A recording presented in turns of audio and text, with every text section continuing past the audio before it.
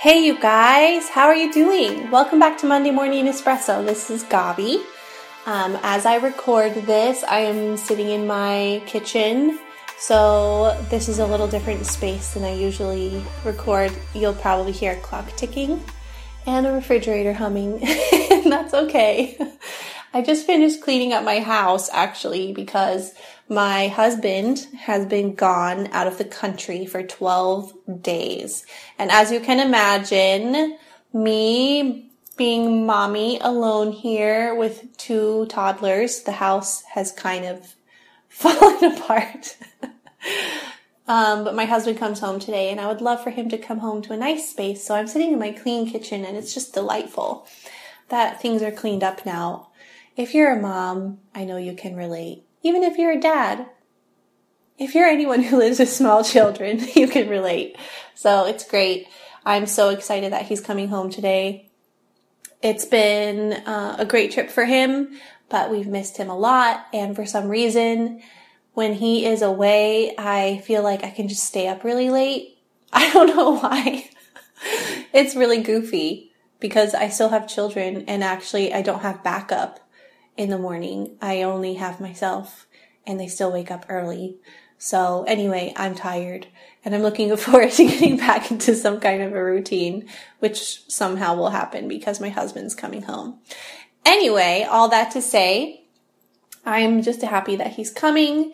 And today I wanted to talk to you guys about Elijah. Woohoo! I love Elijah. Elijah is this amazing prophet in the Bible, who was just anointed by God really to speak truth to the nation of Israel in a time of evil and drought, literal drought and spiritual drought. And I've been reading so much in the New Testament the past 6 months, which of course is awesome, but I have neglected to spend a lot of time in the Old Testament recently, and I just felt like, okay, go read about Elijah because he's so inspirational and relatable in a lot of ways. And today, this just hit me, like this story, and I've heard a couple whisperings actually along similar lines, but it hit me personally today, how Elijah... You probably remember learning about this in Sunday school and stuff. I actually remember from when I was a kid, there was an Adventures in Odyssey episode about this, and it actually stuck with me for a long time. Like, it made it so real, this story. But Elijah basically is being hunted by King Ahab. This wicked king of Israel is hunting him down because Elijah's basically speaking the truth, like, about how the nation is succumbing to evil and how King Ahab is evil and all of these things, and worshiping Baal is evil. So finally, Ahab finds him, but Elijah kind of sets up this duel of the gods, which is fascinating, and says, hey, let's have a contest. You bring all of your Baal prophets and I'll bring myself, and we'll see which God is real. So he asks something very simple, like set up an altar and ask your God to send fire to burn up your offering, your sacrifice. So I'm sorry about clearing my throat all the time. I've had this cold for like 3 weeks. It's super annoying. But anyway, I think it's how many hundreds of prophets and worshipers of Baal come and they set up an altar and they start screaming and yelling and asking Baal to come and show himself. And Elijah gets real snarky about it. He's like, scream louder. Maybe your God is sleeping. Maybe he's relieving himself, i.e. going to the bathroom. Maybe he went on a trip. You need to scream louder. So I can imagine this scene is super creepy because they're all slashing their arms and blood everywhere, screaming to this God who doesn't hear because he's not real. So then Elijah comes and he says, okay, my turn. And he has these servants and he tells the servants, you know what? To make this a little more interesting, why don't you pour a bucket of water over the offering, over the wood, over the whole altar. Soak it in water. So they do. And then he says, do it again and do it again. So they do this 3 times. And then he kneels down and prays, and the fire consumes the sacrifice. So then after that, because the deal was made, if I win, all of your prophets die. It's pretty intense. It says he kills all of them. But this is also following I believe a 3-year long drought in the land. And right after this happens, after basically these sinful people have been cleansed from Israel, Elijah says that rain is coming. So he tells Ahab rain is coming. And he goes up onto a mountain and he kneels down. It says he puts his face between his knees, which is really not that easy. He puts his face between his knees and he prays. And he tells his servant, go look for a cloud. And the servant comes back. He says, there's nothing. And he says, go again, look for a cloud. And the servant comes back and he says, there's nothing. He does this 7 times. And finally, on the 7th time, the servant is probably grateful that he has something to say, but worried about what it is he has to say. He says, there's a cloud the size of a man's fist.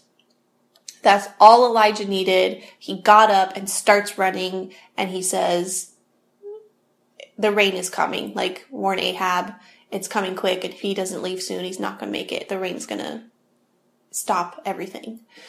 So it's miraculous, right? And then he picks up his robe and he runs for like ever. It's super grace empowered running. It's a crazy story, guys. So he does this. And then after this, all of these miracles, like, that he saw because of his obedience. He saw so many miracles. He saw the fire consuming the sacrifice. He saw the rain come.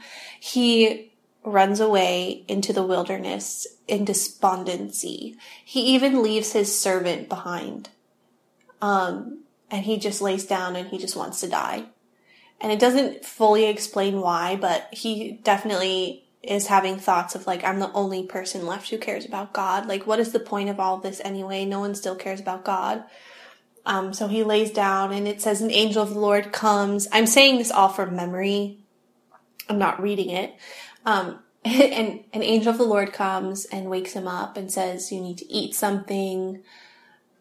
And basically gives him a meal. He says, you need to eat something to prepare you for the journey ahead. Otherwise, you won't have the strength to go ahead. And there's another podcast I could just do on that. So he gets up and he eats this miracle food, right? And then it says he travels for 40 days and 40 nights on that meal. Hello? What in the world? Who does that? 40 days and 40 nights on one meal. That was some kind of meal. Sometimes, I love to eat, but sometimes it is inconvenient and I just wish that I could eat a meal and then eat another meal the next week, because I have a lot of other things that I would rather do than sit and eat. Maybe I'm weird, but I do enjoy a good meal. But that being said, he does that. And then at the end of his journey, he decides to stop before his destination and hide in a cave because he still feels despondent. He still feels like he's the only person left. So let me actually read this to you. 1 Kings 19:8. It says, after the angel of the Lord woke him up the first time, it says, so he got up and ate and drank, and the food gave him enough strength to travel 40 days and 40 nights to Mount Sinai, the mountain of God. There he came to a cave where he spent the night. So he stops at a cave, and apparently he wasn't supposed to do that. Because the next verse it says, but the Lord said to him, what are you doing here, Elijah? And then we hear Elijah's heart, that he's still just despondent. Elijah replied, I have zealously served the Lord God Almighty, but the people of Israel have broken their covenant with you, torn down your altars, killed your prophets. I'm the only one left, and now they're trying to kill me too. So this is that famous story where God says, come out before me on the mountain. And Elijah comes out, and there is a mighty windstorm. And then there is a terrible blast that blows the rocks away. but it says the Lord was not in the wind or the blast. Then there's an earthquake, and the Lord's not in the earthquake. And then there's a fire. Like, can you imagine? It's all these natural disasters, one after the other. I can just imagine Elijah standing there with his mouth gaping open, like, what is happening? Oh my gosh. So there's a windstorm, there's an earthquake, then there's a fire, and it says God was not in any of it. And then after the fire, there's a sound of a gentle whisper. When Elijah heard it, he wrapped his face in his cloak and went out and stood at the entrance of the cave. And the voice said, God says to him again, basically, what are you doing here, Elijah? So he replies again about all these things he's discouraged about. And then the Lord basically tells him what he's called to do, reminds him who he's called to be. He says, go and anoint Hazael to be king of Aram. Go anoint Jehu, grandson of Nimshi, to be the king of Israel. And then go anoint Elisha, son of Shaphat, from the town of Abel-Meholah, to replace you as my prophet. And I was just really struck by that this morning. And I actually put a little post on my YouVersion and on Instagram, which I don't love to do with Devos because, Devos are supposed to be personal and whatnot, but I just felt like people needed to hear this. Like, I needed to hear this. Like, the voice of God saying to me, you're called. You, Elijah, you were called to anoint kings and prophets and to speak truth to the nation of Israel. Like you, Gabi, you're called. You're anointed for XYZ to be a prophet to the nations, which I have spoken about before, or called to disciple people. Whatever it is that you're called to do, like if you can hear the voice of God saying right now, like, you're called. Stop hiding in a cave. You've seen all of these miracles. Why are you opting out when you've seen the miraculous? And really, that was really the questions that I felt the Lord asking me. All he said to Elijah was, what are you doing here? But within that one question, I feel like it's, what are you doing here? Have you not seen everything that I have done to bring you to this far? You have journeyed this far on supernatural strength, on a supernatural meal, Elijah, on supernatural wings of grace, Gabi. And you're here hiding in a cave because you are despondent by what you see. But what I see is that you are called to be anointing kings. So why are you hiding from your calling? And I can't say that I know what that looks like practically right now, but I do know, even as I'm in the midst of this dark night of the soul, which I spoke about last week, it's like I can't come to this place of despondency where I just feel like I'm alone, feel like I'm the only one, feel like, yes, God has done all of this, but surely my heyday is over. And if he was really caring about my calling, then I wouldn't be seeing such discouraging things happen and all of those kinds of things. Like, why am I hiding from my calling? We can't opt out, you guys. We cannot opt out of this thing. But you can be assured that if you do hide in a cave, God will come and he'll ask you why you're there. The question is, will you let him lead you out? It's a good question. And often he'll lead you out with that still small voice. So also, are we listening, or are we looking at all of the disasters happening in front of our eyes? So that is what I had to share with you guys today. And I hope that if you're finding yourself in a cave, that you're getting ready to leave it, that you are willing to hear what God has to say, and you're willing to walk into the things he's called you to walk into, even if you feel despondent right now. I love you guys, and I know that God has a special call on your life. So I'm excited. I'm excited for what he's going to do in my life. Even if it looks completely different than I expect, I'm excited because he's good and he's worthy. And his ways are perfect. So if I follow him, I know it will bring honor to him. And that's all that matters, right? I hope you all have a great week, that you feel blessed and encouraged. I again, it feels weird to always say this, but if you can go leave a review on iTunes, that would be so awesome.